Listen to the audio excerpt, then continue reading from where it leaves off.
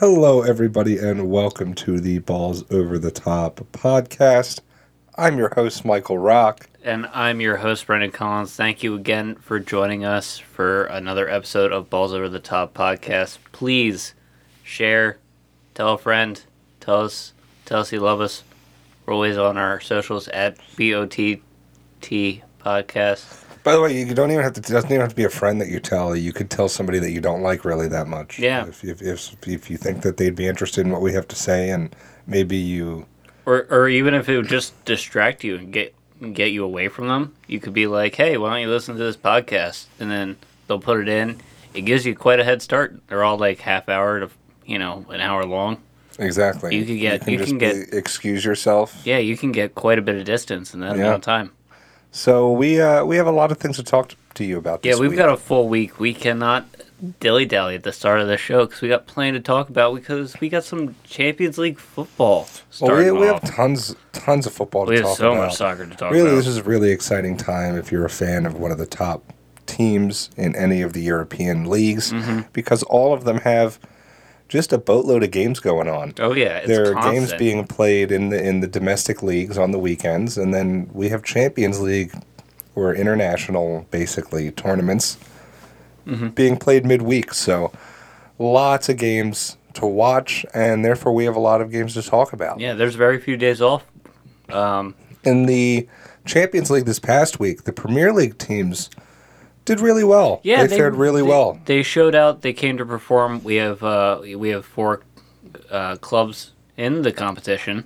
Yeah, between the four English teams in the Champions League that qualified after this past season, all four of them had clean sheets, and the fewest goals scored was by the defending Premier League champions Liverpool. Yeah, getting a 2-0 win over a team I don't even recognize. It's FC. Lots of consonants. It's a Danish side. Midtjylland? We're going to call it that. We don't speak Danish. We don't know how to pronounce it. They're not the most relevant team. They're currently third in their top in the Danish league. I mean, they're good in the Danish league for what that matters. But yeah, we don't know much about them. Yeah, I've never really heard of them before. Even with my FIFA playing, with all of the international football I watch. So I was expecting Liverpool to come away with a win. The fact that they only scored 2 goals was a little bit surprising, but they are banged up right now. I think the more surprising part is that they didn't allow any goals. Yeah, their back line has held stalwart, as we've seen issues already. We've seen it riddled. I mean, no Joel Matip, no Virgil van Dijk. Yeah, with that Achilles injury. That's a major blow to that back line, but they've been able to find some kind of shape between both Joe Gomez and with Fernandinho playing center back. But he was even out this past week with a red card. Yeah, and so it's going to be interesting to see how they rebound and how they continue to progress. Elsewhere, we saw Manchester City get a 3-0 win over the French side Marseille. That was a pretty dominant performance, as we would expect from them. I mean, out of all of the teams here, they were the ones that. I mean, I know we just talked about Liverpool against a team we didn't really recognize, but Marseille is nowhere near the caliber of club that Manchester City is right now. They don't have the caliber of funding that Man City has either. And so you would expect Manchester City to dominate that game. And they did, 3-0, but we saw even bigger scorelines out of the other English teams. Absolutely. With Chelsea having a very convincing 4-0 victory over Krasnodar. Yes. The, I believe, Turkish team. And we saw Christian Pulisic score. We got to see a lot of the young guns. Ziyech scored. They really looked dominant. Chelsea, in all facets of the game, getting another clean sheet. Their press was very impressive. When they turned the ball over, they were getting it back really quickly. But far and away the most impressive showing out of any of the Premier League clubs in the Champions League this past week was out of Manchester United. Which is crazy to think. Especially exactly because we'll get to that later. But, you know, with a 5-0 victory over Red Bull Leipzig, who are really one of the classes of the Bundesliga. I mean, it's them, Borussia Dortmund, and Bayern Munich, who really are the three that stand alone, I think. Yeah. And not to mention, you know, just a few short months ago, this team was in the top four of this same competition last year. Now, obviously, Leipzig did lose Timo Werner to Chelsea, who was their biggest goal scorer. But it still speaks volumes that in a game that a lot of people would have thought would have been kind of a coin toss, very tight, either team could win it, United comes in and wins in dominant fashion. Absolutely. Elsewhere, saw some surprising, not very surprising, but some good performances out of the Bundesliga teams in the Champions League. I know they're the teams that you like to keep an eye on. Definitely.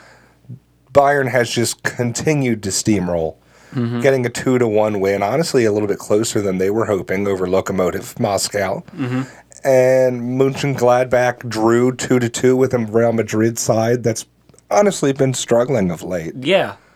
I mean, that's definitely a surprising result to get points against a top-tier Spanish side. Doesn't happen many times in European competitions. And then the young guns, of course, of Dortmund came through and dazzled, as they've been becoming, known to do at this point. I mean, once again, against Zenit St. Petersburg. It's another great performance from Dortmund's youth talent. I mean, obviously, getting to see players this young on this kind of stage is extremely exciting, and I think we'll get to see a lot of it in this divisional round of this Champions League.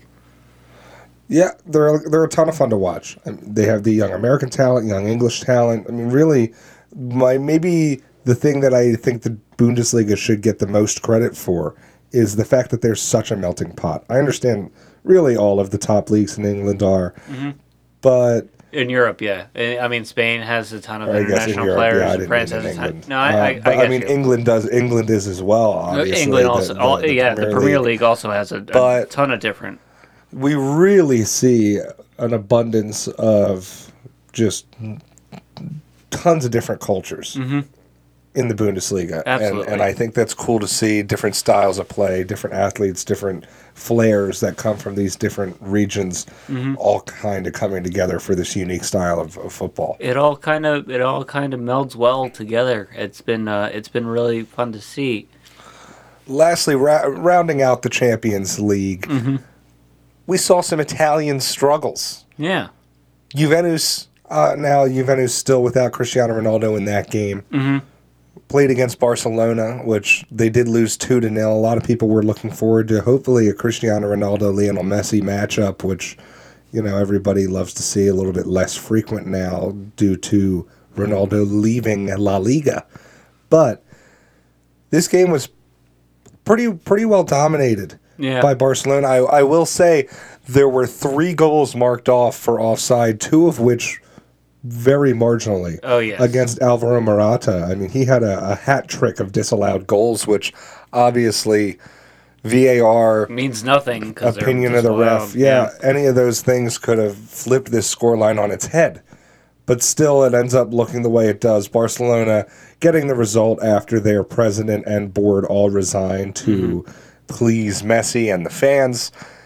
It's a big blow to Juventus, as they're in a pretty difficult group and thus far, haven't gotten to really shine the way they're used to.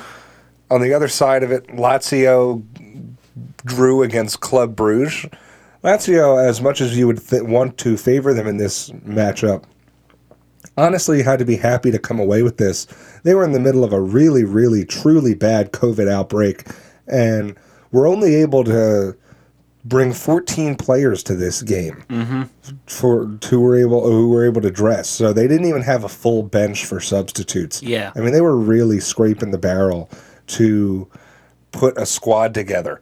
And the fact that they were able to salvage a point, without Ciro Immobile, without a lot of their top talent, they have to be happy with that, even though coming into the fixture, you would have initially looked at a matchup against Club Brugge and assumed a Lazio victory. Handedly, for sure. Speaking of COVID outbreaks, the last matchup of Italian squads in the Champions League was Atalanta versus Ajax, which finished in a relatively unexciting 2-2 draw.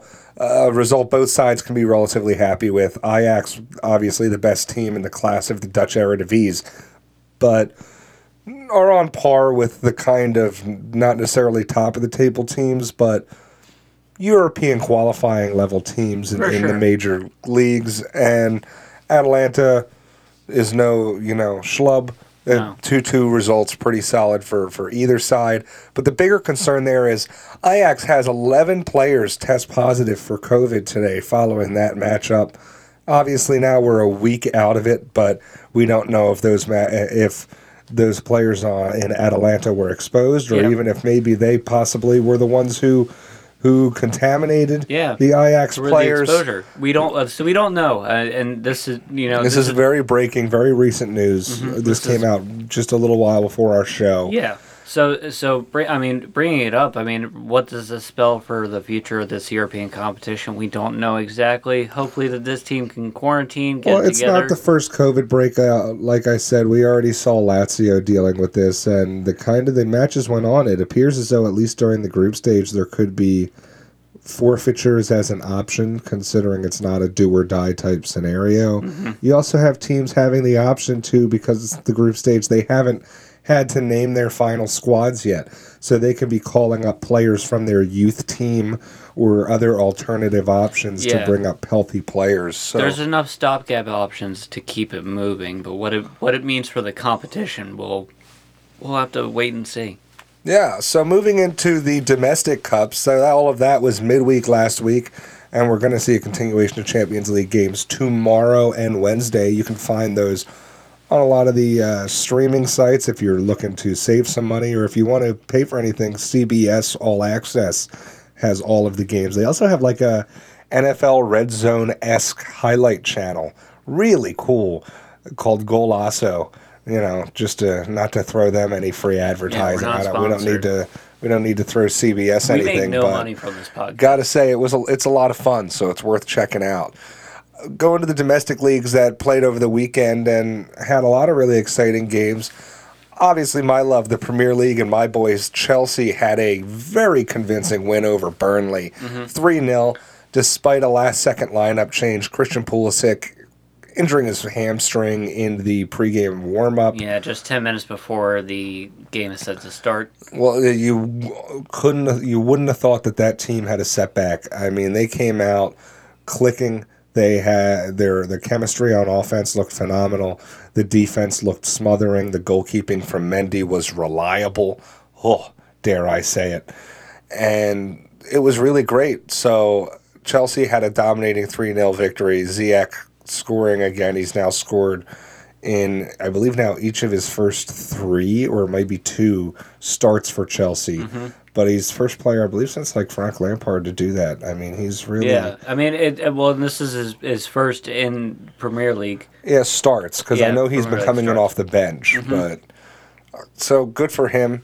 Elsewhere around the Premier League, we saw Diego Jota net the game winner for Liverpool in a closer game than they wanted against West Ham. That was a late winner that they needed to rely on Jota for. Absolutely.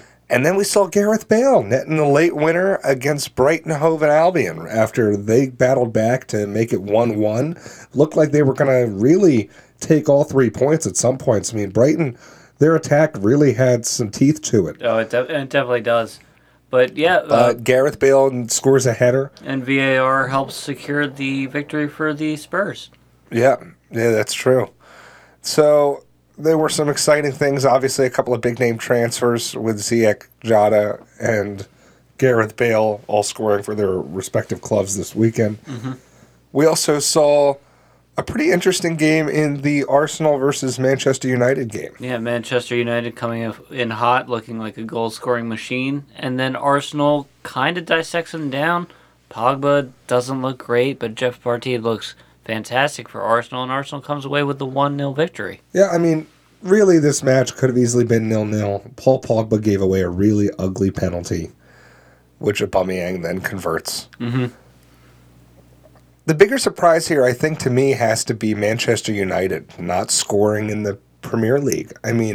They're coming... Remember, last week it was a 0-0 draw against Chelsea in one of the most boring matches I've ever seen. They come out in this game against Arsenal, and if not for a stupid penalty, this would have been 0-0. And meanwhile, in their last 2 Champions League matches, I think they've scored something like 9 goals in 180 minutes. There's just such a discrepancy in the hunger, in the drive, in the creativity, in the just class of football that they're playing. And I don't understand why. I don't understand what it is. It's a lot of the same players coming out. You still have Martial out there. You have Mason Greenwood out there. You have Marcus Rashford out there. You have Bruno Fernandes, Paul Pogba. It's not like you're putting different lineups out. And if they were, I would say give the other guys the chance, but it's the same guys. So, and I don't know if it's rest, but if it's rest, then you wouldn't see the performance shine in one aspect and then struggle in the other. So I don't get it, but this United team has to figure it out because their domestic performance is not going to cut it. Mm-hmm.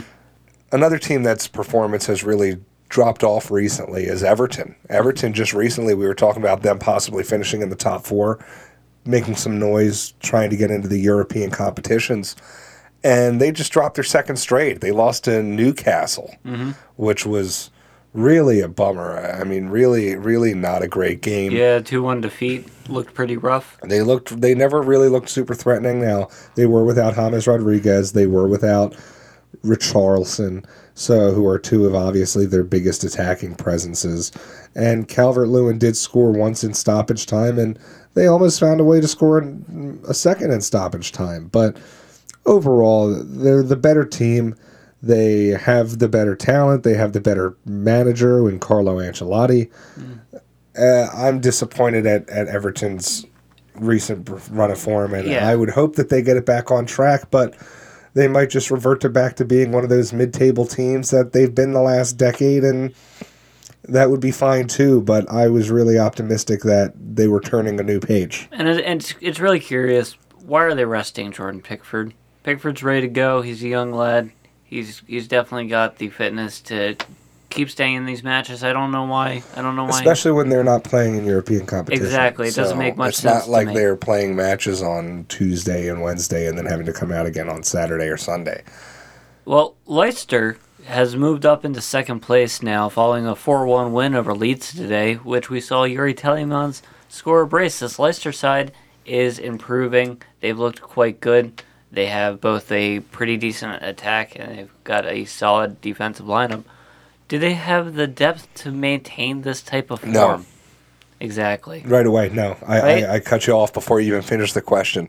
They are a team that can score and they can beat up on the teams below them, but they very rarely deliver the points against the big clubs. Mm-hmm. And then they occasionally drop the points against the little clubs when the pressure's on.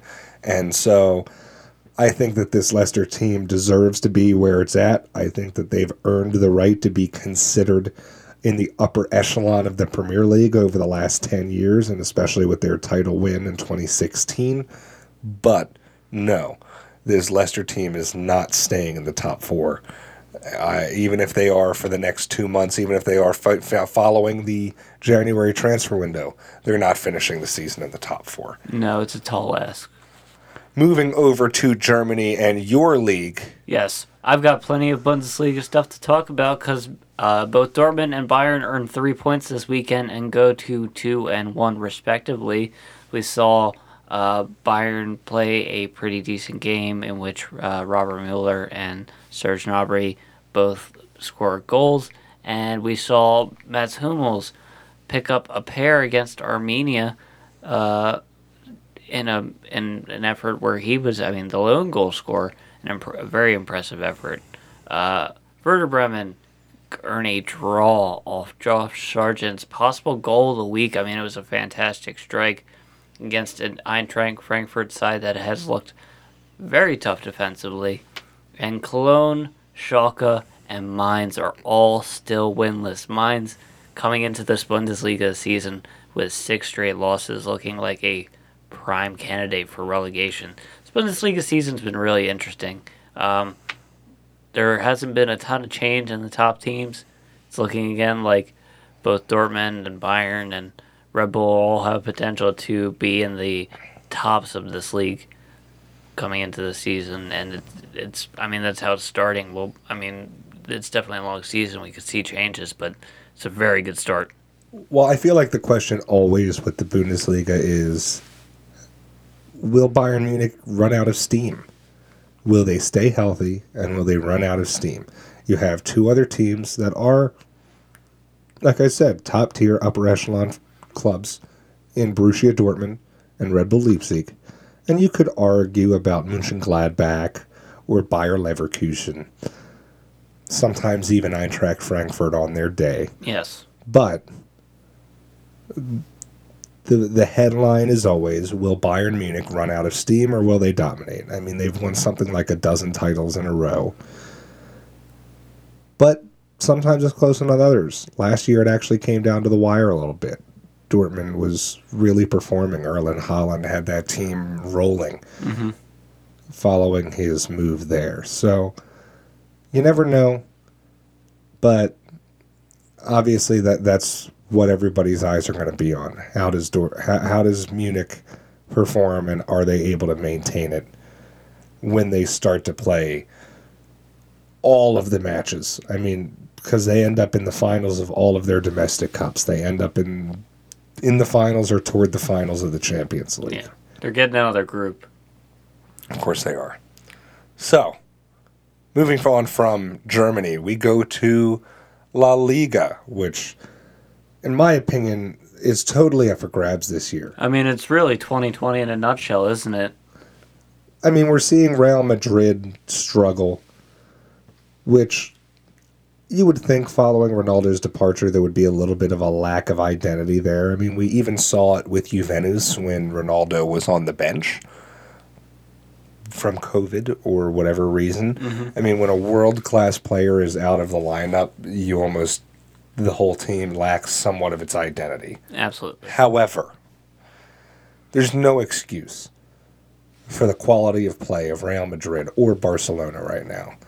Barcelona, they haven't lost those players. And yes, those players are getting old and they have not been replacing the talent, or when they have been replacing the talent, it hasn't been working out. It's been expensive, big money transfers. Yeah, like Ousmane Dembele or big just players who they bring in and then the player sits there on the bench or gets a little bit of play time and then they bench them because they don't like the immediate production or whatever the case may be. I mean, other than Frankie de Jong, I can't think of a young, talented player that they've brought in to great success over the last several seasons. No, it hasn't happened. So when you look at that, when you look at the way Real Madrid has been struggling, this league is up for grabs. When I usually say it's a two-team league with the little brother being Atletico Madrid, who sometimes gets to sneak in and be part of the gang. It could be anybody's, and I think that's evident by the fact that Real Sociedad just won their fourth straight, and they're up to the top of the table. Yeah. And so we see a team like Real Sociedad, who are always competitive. You see them around. You see them in the Europa League. You see them occasionally in the Champions League. But now they're actually getting their time to sit at the top of the table, and who knows, maybe build a lead and may be able to maintain that, or at least, For sure. European spot for much of the season. They looked extremely impressive in this past 4-1 victory against Celta Vigo. I mean, and the other teams looked impressive, like I mentioned them just before, the little brother, I say, of the league. But Atletico Madrid, the Suarez signing has looked to be integral. Joao Felix is continuing to flourish and become the world-class player that everybody knows he's going to become.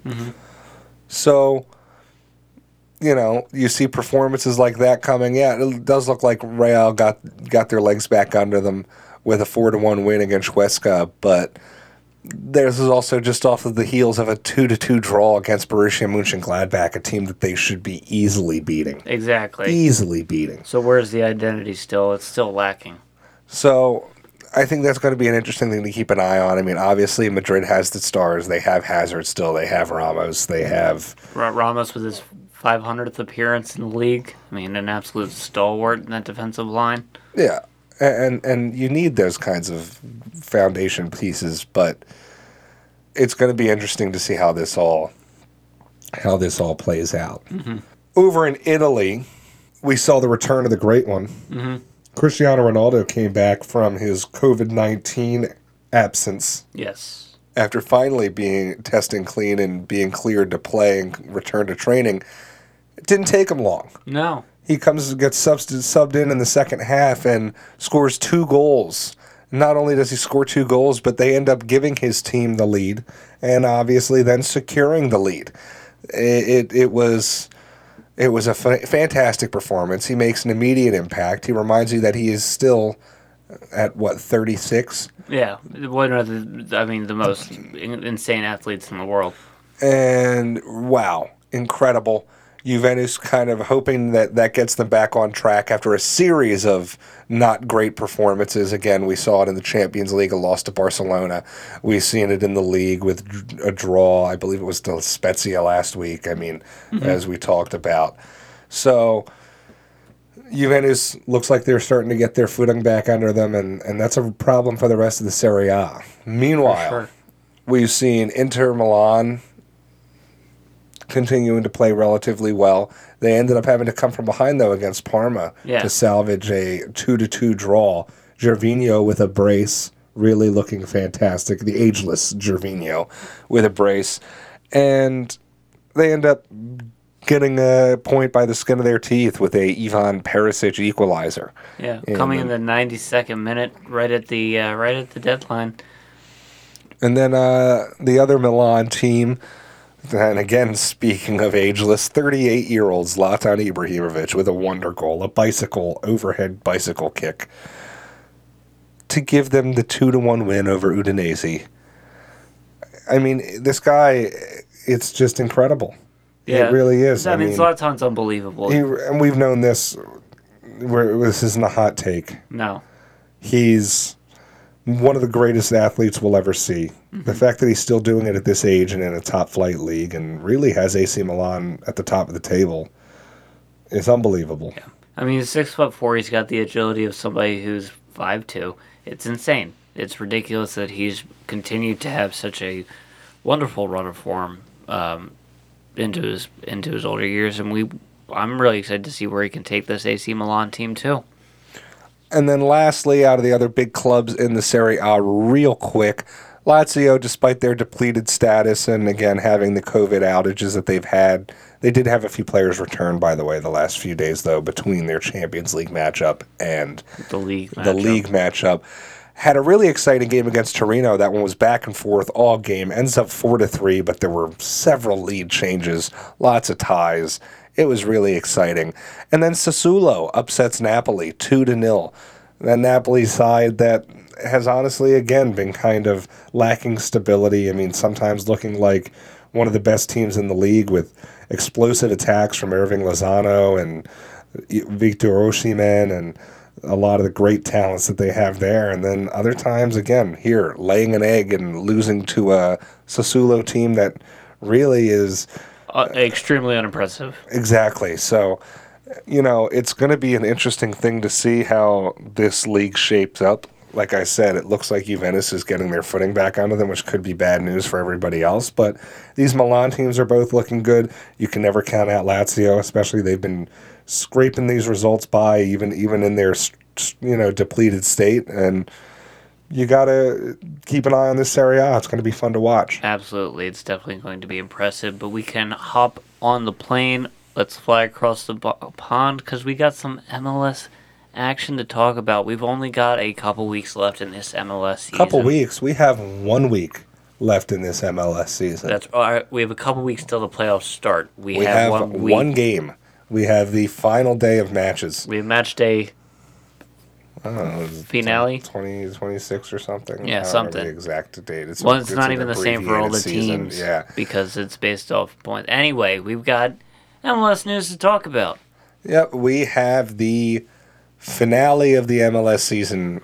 We're sprinting to the finish line, and the Union are holding on to the slimmest of margins, a Supporters Shield lead. They have a tiebreaker lead against the Toronto FC team, who we dominated recently 5-0. Yeah. But after a really close 2-1 loss this past weekend against Columbus, we find ourselves now back even with Toronto after they came from behind to get a 2-1 win themselves. Mm-hmm. So going into the last final match day, we need a result. We need a win, preferably, to guarantee the Shield. A tie would, or a loss could even still win it, depending on how Toronto does themselves. But we don't want to rely on that. No. We want to win. We would like to win the Shield ourselves. But it's going to be tough because we are potentially missing Andre Blake with a hand injury.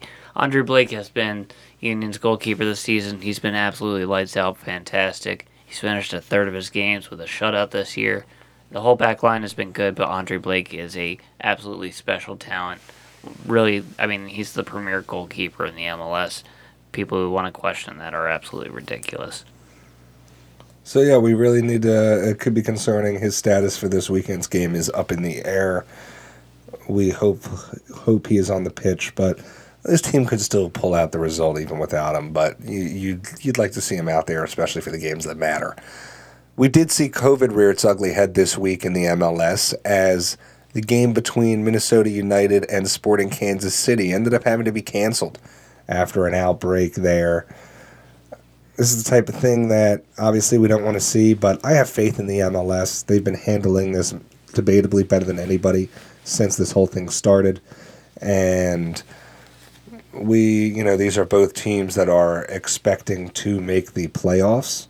So, we hope that they're able to figure this out, get these teams healthy and, ready for playoff action in the next few weeks. Now, we got a couple teams that will not be in any playoff not action. ready for playoff action, yeah. Because they have been officially eliminated. FC Cincinnati in the East and the Houston Dynamo and Real Salt Lake from the West have officially been eliminated, and really this comes as a surprise to no one.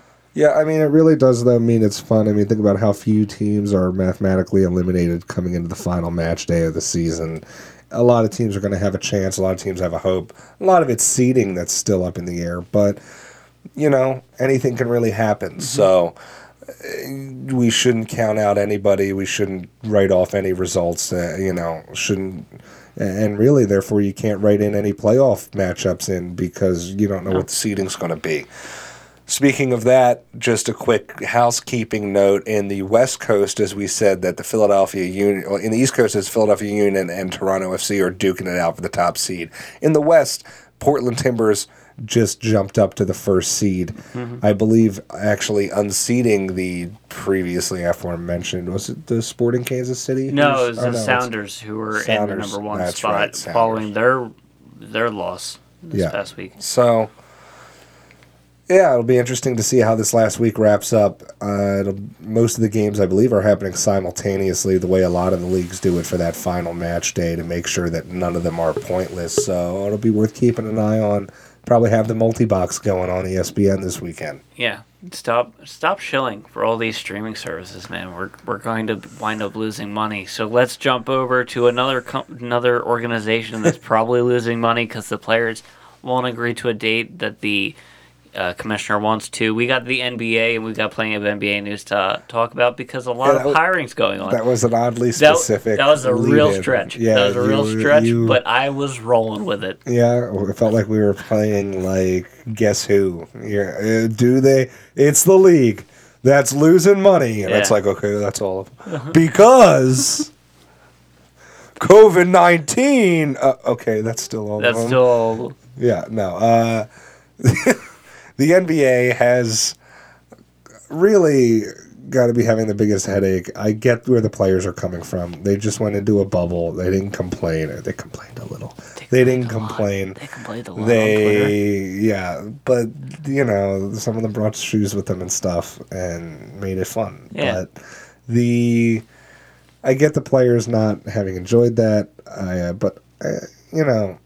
And I get that the season just wrapped up weeks ago, but simultaneously they had a massive multi-month layoff right in the meat of what would have been their season. It's not like they didn't get time off from this. Yeah. So I hope that they can figure it out. It would be fun to watch some NBA on Christmas Day. We want our sports, even now, and it sounds like a joke, but it feels like now we have a lack of sports. Mm-hmm. I know we have a ton of soccer, as we just mentioned, with our midweek and weekend games. But it's like, But then it's just soccer now. It's just soccer. It's like, yeah, okay, we also have football. Yeah. And I know this is going to sound so greedy because it's like, well, it's just soccer on Tuesday and Wednesday, and then we have football on Monday, Thursday, and also then there's soccer on Saturday, and there's college football on Saturday, and then football and soccer on Sundays. What am I going to do Wednesdays? Oh, wait, there's still soccer then too. Well, what am I going to do at night? No, it's like, Yeah. So Yeah, you're kind of stretching it with your schedule. okay, most soccer games are done before nighttime.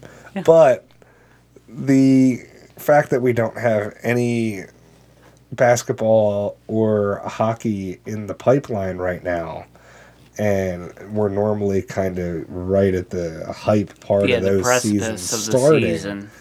Yeah, it's a little bit weird, and to not really have an answer of when that's going to work out is also a little weird. Yeah, so it's a little uncomfortable. I get the predicament they're in. Obviously, their eyes are just money signs, but that's how they always are. Yeah, that's how it works.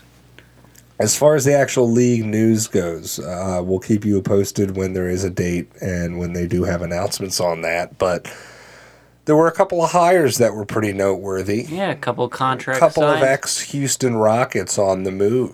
Mm-hmm. Mike D'Antoni joined the Rick Nash staff in New York with the Knicks, which, God bless them, wanting to go to that Knicks organization. That's really, wow. I mean, they must have a death wish. I get that they had a rough time, down in Houston, but he got so used to winning, he wants to know what losing is like. I don't know. Yeah. Or he just assumes that, okay, that team's going to be trashed so fast that Rick Nash will inevitably get fired. Or it's not Rick. Is it Steve Nash? Steve Nash. I've been saying Rick Nash. Yeah. Rick Nash is the hockey player. Yeah. Steve Nash. I don't know, that Steve Nash is going to just get fired right away, so D'Antoni will be able to take that job on the interim basis, and then... But... No, I don't know. I mean, you have no faith in Kevin Durant and Kyrie Irving coming together and putting together a decent basketball team and... Oh, wait, it's Brooklyn. I thought Brooklyn. it was the Knicks. Oh. Well, that's your fault. Yeah, no, it's my fault. Yeah. This is Brooklyn. That's Brooklyn's not as bad. Yeah, no, I mean, it's still bad. Brooklyn. It's not great. Yeah, but they you still have, Durant. yeah, but you still have to build something. I have I stuff. thought that Russian guy already built the stadium. Yeah, he might have. No, that was Jay-Z who built it. Jay-Z built that stadium. With the Russian guy. Yeah. And him and Beyonce, they put on their hard hats and they got to work, and we respect them for it. We got other stuff to talk about because Daryl Morey got hired as VP of basketball operations. He was the other ex-Rocket. He's the other ex-Rocket he's moving Which along. is shocking because, after his comments that were critical of China, I was not necessarily expecting him to have a job. Yeah. I thought he was going to hide under his desk for the Rockets for a year, which he did. Mm-hmm. Then got fired, more or less, which he did. Mm-hmm. And then I thought he was going to not have a job. Mm-hmm. But because the NBA will roll over to China. But he gets a job here in Philadelphia as VP of basketball operations. He's not allowed to have a Twitter account, though, which is a weird part of that contract. Anyway, it's an exciting piece. I mean, I'm really looking to see what he can bring to Elton Brand's table to try and... On the same note, by the way, Elton Brand was given a contract extension today. That is true, which means that the front office has faith in him as the GM of this entire organization. And I think, with all the things that we're now surrounding Elton Brand with, I think he's in a real position where he could have success. But if he doesn't have success, the wheels on this bus are going to come off so fast, you're going to be seeing sparks for days. Well, I think, unfortunately for Elton Brand, now he has the cards to make it so a player is before him, but he becomes maybe the first head to roll. I mean, he has the cards to make it so maybe it's Joel or Ben who is the first head to roll because he's the GM, but at this point, I don't know if he has that final say with I don't know if, head to roll, depending on how this election goes. We might not see Josh Harris anymore. But It will be interesting to see. Elton Brand definitely is kind of on the clock at this point. He's, the Sixers team has disappointed for the better part of a decade.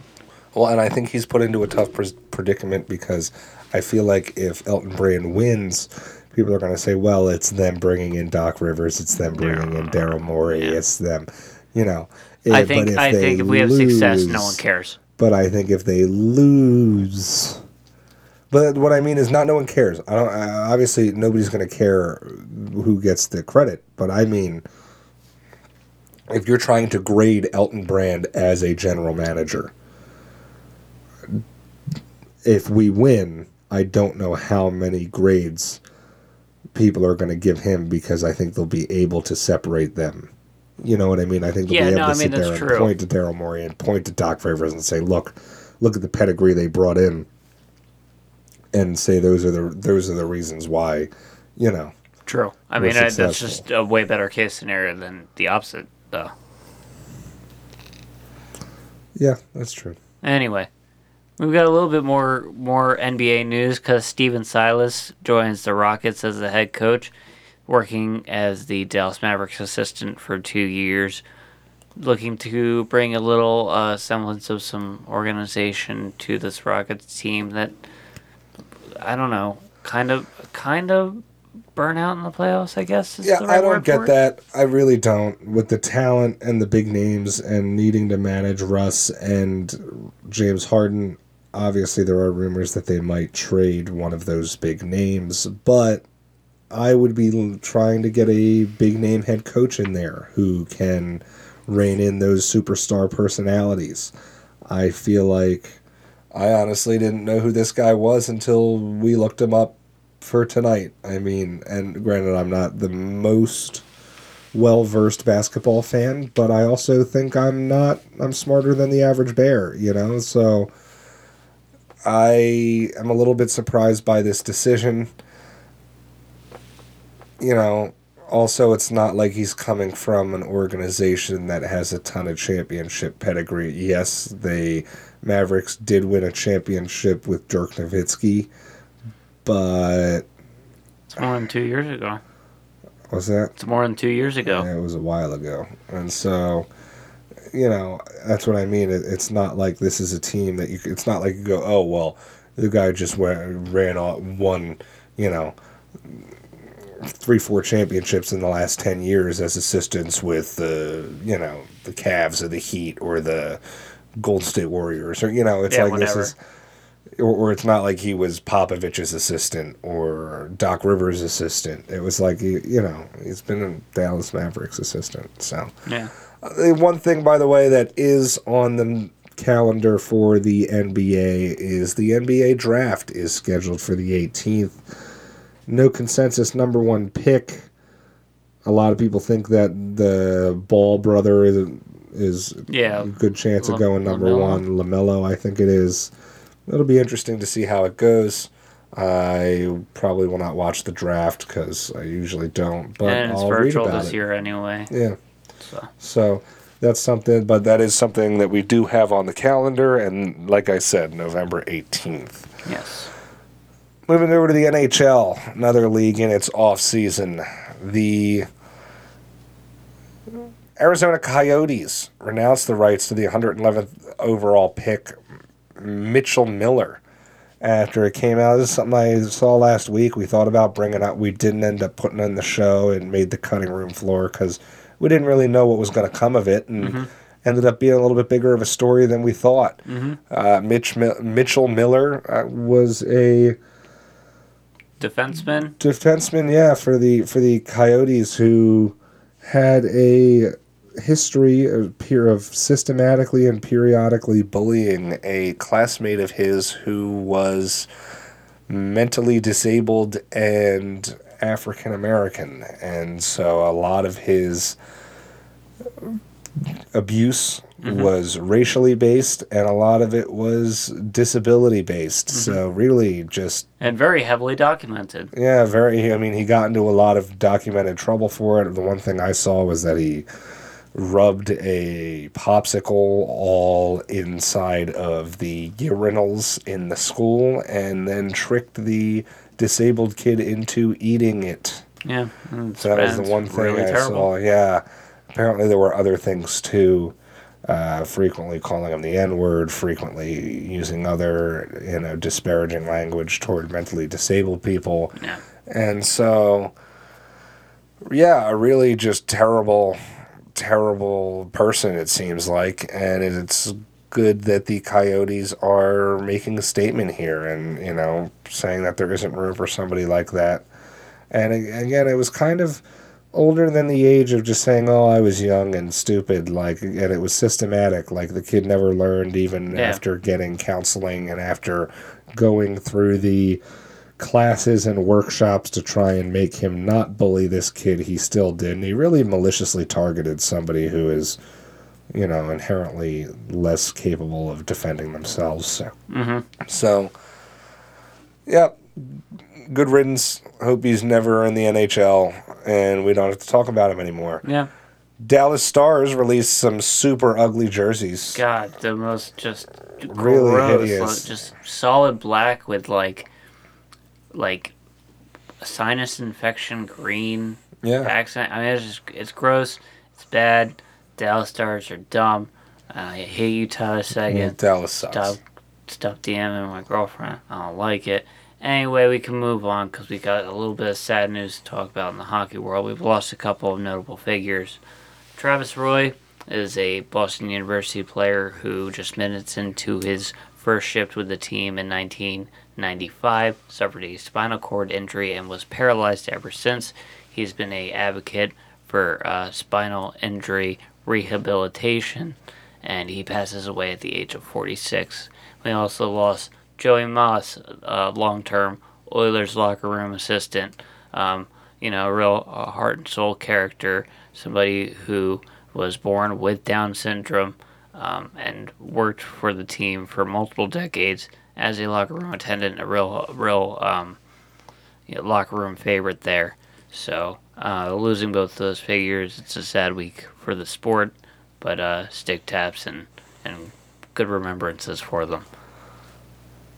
And on a housekeeping note, obviously, first prior to that, two major losses there, and it's good that hockey has the accepting culture to have room for these types of people. Travis Roy, after his injury, continuing to have a heavy presence in the sport, and then Joey Moss, always a feel-good story when you see somebody who's less fortunate or differently capable being put in a position where they get to brighten and enhance the lives of people in such a, significant way. Yeah, in a very public way. Yeah. So, big for the league there. But on a more housekeeping note, too, we did see that the Sabres re-signed Victor Olofsson to a 2-year bridge deal, avoiding arbitration. Young, talented player there. Was maybe some teams had their eye on him, possibly hitting some form of open market or being traded. Sabres get to lock him up for a couple more years, or at least kick that can down the road until they have to really pay him. But we got some baseball to talk about because, I mean, it's crazy to think about, but yeah, the Dodgers won the World Series within the past week. Yeah, it is the most 2020 thing ever, maybe. We see the Dodgers shake the monkeys, shake those spooks that they've had on Halloween, or not quite on Halloween, but coming into the weekend. Justin Turner made some major headlines, though, after testing positive for COVID, and then still disobeying the orders, coming out, celebrating with his team, even though, get this, he was the player representative for the Dodgers who was in charge of creating the protocols for what happens when a player tests positive. So despite being literally the figurehead for that team and the one responsible for creating their COVID protocols, he blows them off entirely, going to celebrate with his team, putting at risk the players on both teams, putting at risk their families, camera crews, reporters, you name it. despite, again, multiple instructions to isolate, quarantine, and protect himself and others. Yeah. Irresponsible. I hope that the league punishes him in some capacity. And that'll be interesting to keep an eye on, especially with him looking to be a free agent this offseason. And that Dodgers team, more likely than not, going to need to lose a few pieces to avoid paying a ludicrous amount in the luxury tax. Absolutely. And we also saw Clayton Kershaw. He shakes the playoff monkey off his back. And, for years he's been tagged as unreliable, coming apart in the playoffs, choke job, blah, blah, blah, blah, blah. He comes out massive, and not just this series, but in the playoffs as a whole. Really, the entire postseason. I mean, he had like a 3.2, I think, ERA. I think he was something like 6-1, 5-1. Could be wrong on that exactly. Again, I'm just guesstimating his numbers off of what I heard on SportsCenter. But really, it wasn't even about the numbers. It was about the performances that you need an ace to make, especially this is a Dodgers team that really only had 2 starting pitchers. The rest of the games would be bullpen games. And so you needed Kershaw to deliver. He's been the franchise guy, and he needed to pitch the big games when it mattered, and he did.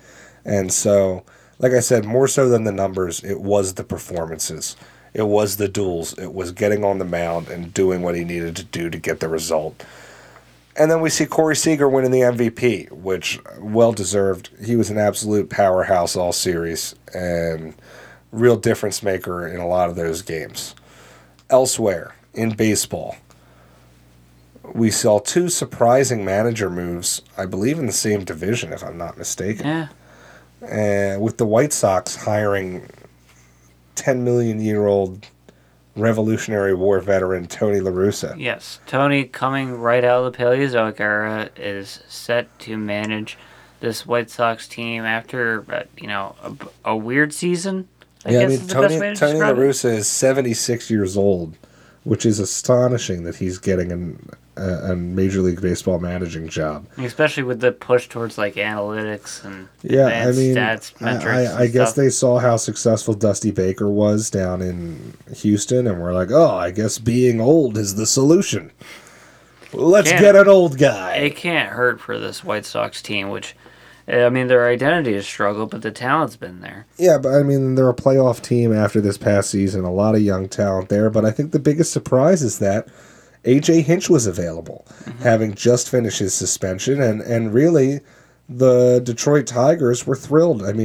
Everybody, I think, assumed that the White Sox were going to be the front runner to land Hinch if there was going to be teams calling him, and apparently he didn't have to wait long, getting hired like a half an hour after the World Series. You know what happened? White Sox forgot about daylight savings times. That might be what it is. So yeah, we're pretty shocked. We're pretty. A.J. Hinch would have had the opportunity to go manage a team that was in the playoffs, would immediately be a contender. Instead, he has to go to that Detroit team, which has been a total cluster. They really have no real pieces together to be building a contender. And the White Sox bring in a manager who's so old that you can't really expect him to be around a while.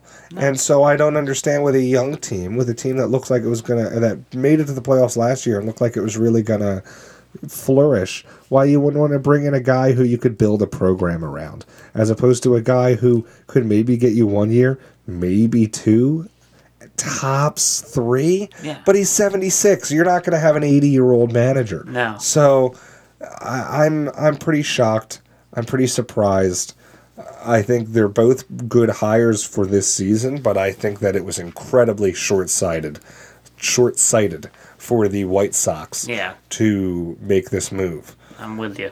Lastly, the KBO, Korean Baseball Organization, playoffs started, and really, this is a thing that I think a year ago we wouldn't have talked about, partially because we didn't have a show. No, but I think because I don't think anybody really would have watched Korean baseball myself. I had barely watched American baseball, let alone Korean baseball. But given the pandemic. At one point, they were the only league still going in like the whole world in any capacity. Them and like Kosovian soccer. Mm-hmm. So I developed a little bit of an attachment. I gotta say, I started watching the games. They air at a ludicrous hour, which I'm nocturnal, so it worked out. And I'm excited to see how these playoffs go. I started rooting for the NC Dinos, led by former Philly. It was like led by slugger Aaron Altair, who couldn't even crack the lineup here in Philadelphia. They've been a lot of fun to watch, and they've been wire-to-wire leaders in the KBO. They started out in first place and never looked back. Finished in first, have the easy route to the World Series, or not the World Series, the South Korean series. And it should be exciting to watch. I'm looking forward to seeing that, and ESPN's actually taken on full broadcasting of that, and should be some fun games there. A couple of players worth keeping an eye on too, because they might be making the jump over to the majors. It could definitely happen. A bunch of players coming around in a very good set of form. But we've got NFL news to talk about, and we had a weird NFL weekend. We got a bunch of major upsets in this one. Well, I wonder when we're going to stop calling it a weird weekend and start calling it a weird season. I mean, it's already in this 2020 year. We might as well just dive into it. But either way, the upsets this week were hard to ignore. Must have been that full blue moon or something, or Halloween, I don't know. But the Miami Dolphins and Tua Tagovailoa's first start were absolutely dominant, and he really didn't even need to be. They scored touchdowns with special teams, with defense. Yeah. They were forcing turnovers left and right. They made Jared Goff look terrible, which isn't that hard, but they did a good job at it. And it was never even a game. No. The Dolphins dominated, beating the Rams, continuing to throw both of those divisions into oblivion. The AFC North with the Patriots, Jets, Bills, Dolphins has just been totally nuts. Yeah, it's been chaos. And then also the NFC West has been nuts as well, with the Niners, Seahawks, the Rams, and who's the last team in that division? Niners, Seahawks, Rams, Cardinals. Yeah, thank you. All those teams have been really good. I can't believe I had that brain fart there. It's okay. It caught me off guard too, because I had to go back into the catalog. But yeah, no, I mean that's a crazy upset. Watching the Dolphins go wire to wire against the Rams, crazy. So another great game that was really something to watch was that Bengals versus the Titans game. Mm-hmm. The Bengals really looked dominant. I mean, Joe Burrow looked like the true number one pick. That Mike Vrabel defense had no answers for that Cincinnati offense the entire game. And yet it seemed like Derrick Henry and that offense on Tennessee's side was stifled pretty badly. I mean, A.J. Brown was relatively ineffective.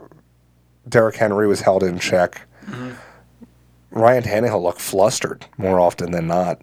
And they were getting to him, too, which was the crazier part. I mean, seeing the Bengals pass rush actually work effectively, it's surprising. Yeah, so it's going to be something worth, the Bengals team looks like they really turned a corner, and that could be a franchise-shifting win. Really could be setting a new trajectory for that club and what their capabilities are. And the Titans just look to get back on track where, just a week or two ago they were undefeated, looking like one of the classes of the AFC, and now taking a couple of losses in a row and, look very beatable coming back down to earth. Definitely looks like it could be a long situation for them. And another upset that we saw this week, one that really burned us because we talked about beforehand. This Vikings team topped the Packers in a divisional matchup and looked really good doing it. But I mean, where's this coming from? Week to week, the Vikings have looked listless, like one of the worst offenses in the NFL. Like their defense can't do anything right. And then they come this week to to face off against Green Bay.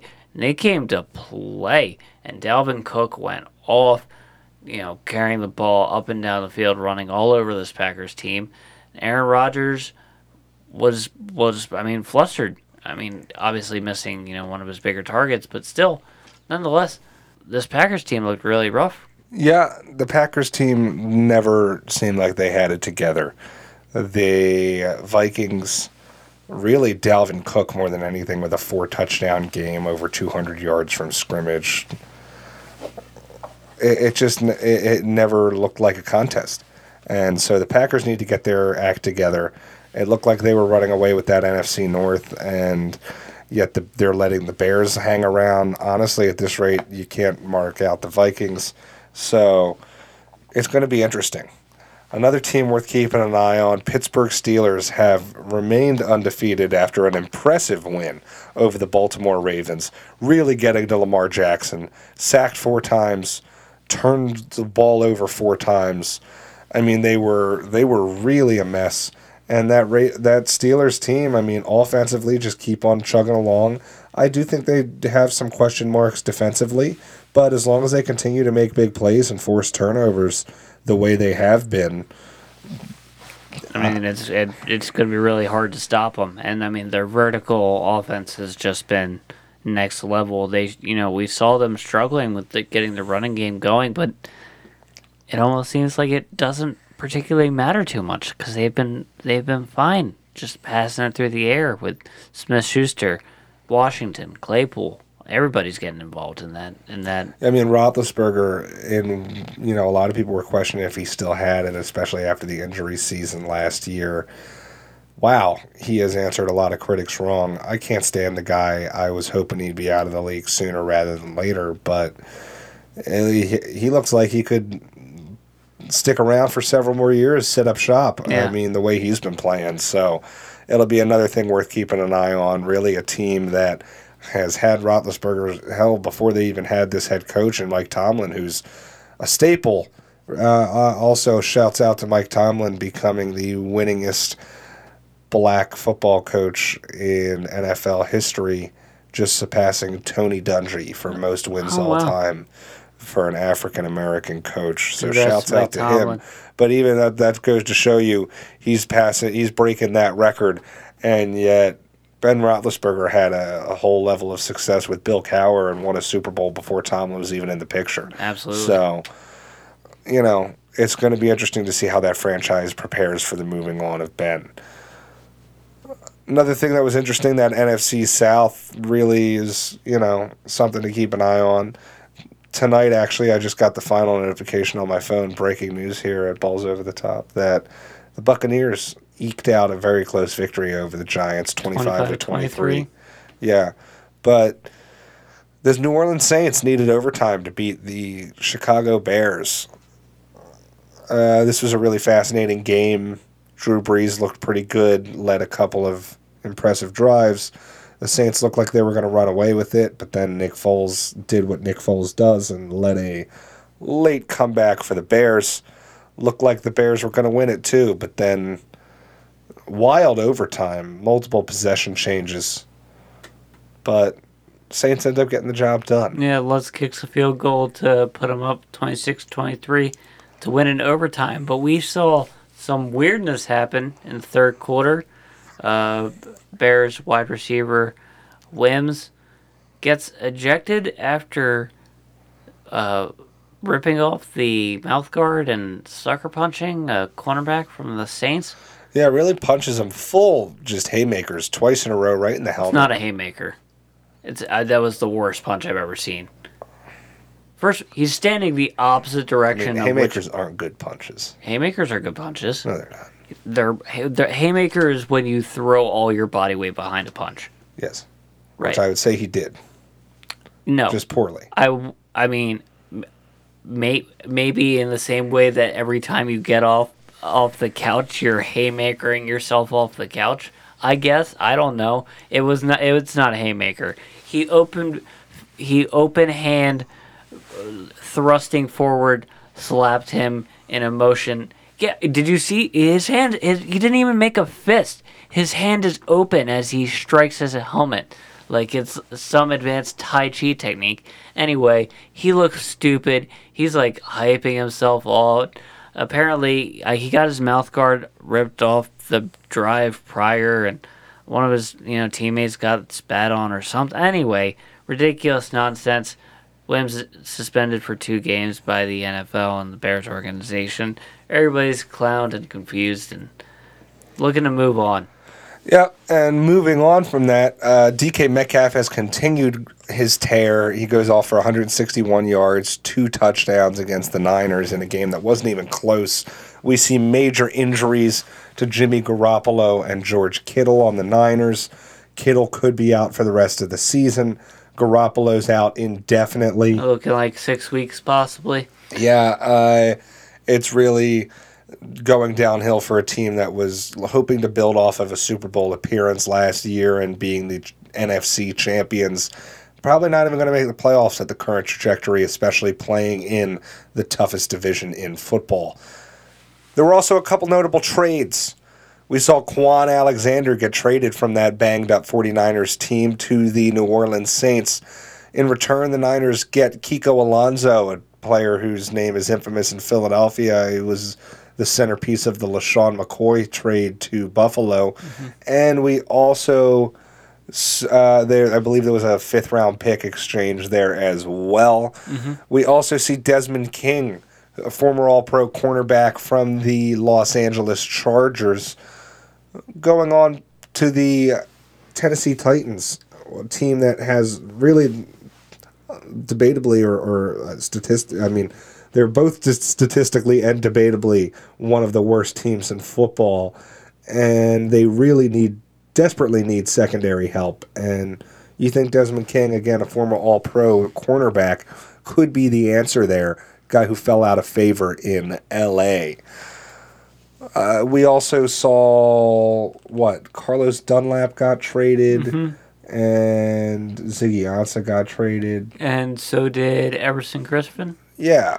All could be decent deals. I mean, a lot of teams that were Avery unhappy. Williamson went to the Steelers from the Jets. That's a pretty nice upgrade, going from winless You go to undefeated. From no wins to no losses. I'm totally flipping the script on the W's and L's categories there, so good for him. Immediately going to a contender. And then lastly, we got to gloat for a second, even though it's maybe the least gloat-worthy thing. Yeah. Despite having a losing record, Philadelphia Eagles beat that terrible Dallas Cowboys. How about them Cowboys? How about them? To build on their sole possession of first place in the NFC East, they move up to 3-4-1, and I gotta say, feeling a little bit more respectable. I would say 500 is respectable. It's not good, but if you're 500, you're a respectable team. Yeah. And it would give cadence to the whole any given Sunday of football, right? Yeah, and so moving up to 500, just about. I mean, we're a half game out, 3 wins, 4 losses, 1 tie. We're going into our bye week this upcoming week. Mm-hmm. You know what? I feel like the ship's starting to turn around. We're getting healthier. Carson Wentz is looking like he's getting his sea legs under him, despite especially the turnovers. Late in games. Yeah, despite the turnovers. I mean, he's been piss poor in the start of games, but he's found his way to make his way into games. Yeah. Yeah. And our defensive line has. I mean, I know this isn't the best competition we're really going to be seeing throughout the season, especially in the trenches, as far as our defensive line going up against an offensive line goes. But man, our defensive line looked good, and we're getting depth guys and bottom of the rotation guys contributing to this defensive line. So I'm excited to see. I'll be impressed to see where we end up taking this. I think that just about wraps us up for this week's episode. We want to thank you guys so much for listening. Mm-hmm. From Balls Over the Top podcast, I'm Michael Rock. And I'm Brendan Collins. And you can find our stuff anywhere you find podcasts. Yeah, it's where podcasts are. Google Play, Spotify, Apple, you name it. You Google us, you'll find us. And we also still have stickers available, 2-inch vinyl stickers. They're pretty great. They go on whatever. Just about anything. They're stickers. Yeah, they stick. Stick them on stuff. That's how they work. They're stickers. And lastly, you can find our social medias at BOTT Podcast on Instagram and Twitter. Drop us a comment, a like, a follow. Interact with us. Yeah. We crave interaction. Yes, we need it. We require the interaction. We've been penned up for far too long. This is the only interaction we get. Please, somebody, anybody. Anybody reach out. We need this. And lastly, we hope to be incorporating live calling into the show. Yes. If you ever want to call into one of our episodes, shoot us a message. We'll get you the contact info. We'll arrange it. And we'll gladly have you on as a guest, get your input, hear what you have to say. Thanks for stopping by, guys. We'll see you next week. Have a good week, everybody.